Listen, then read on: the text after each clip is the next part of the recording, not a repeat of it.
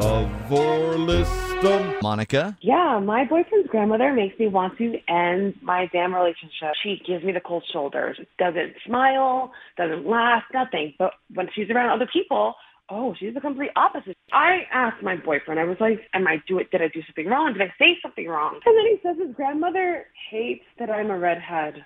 What? With freckles. She doesn't want her grandkids to look like me. I went through the same thing when my husband and I started dating. His grandma would make my life miserable.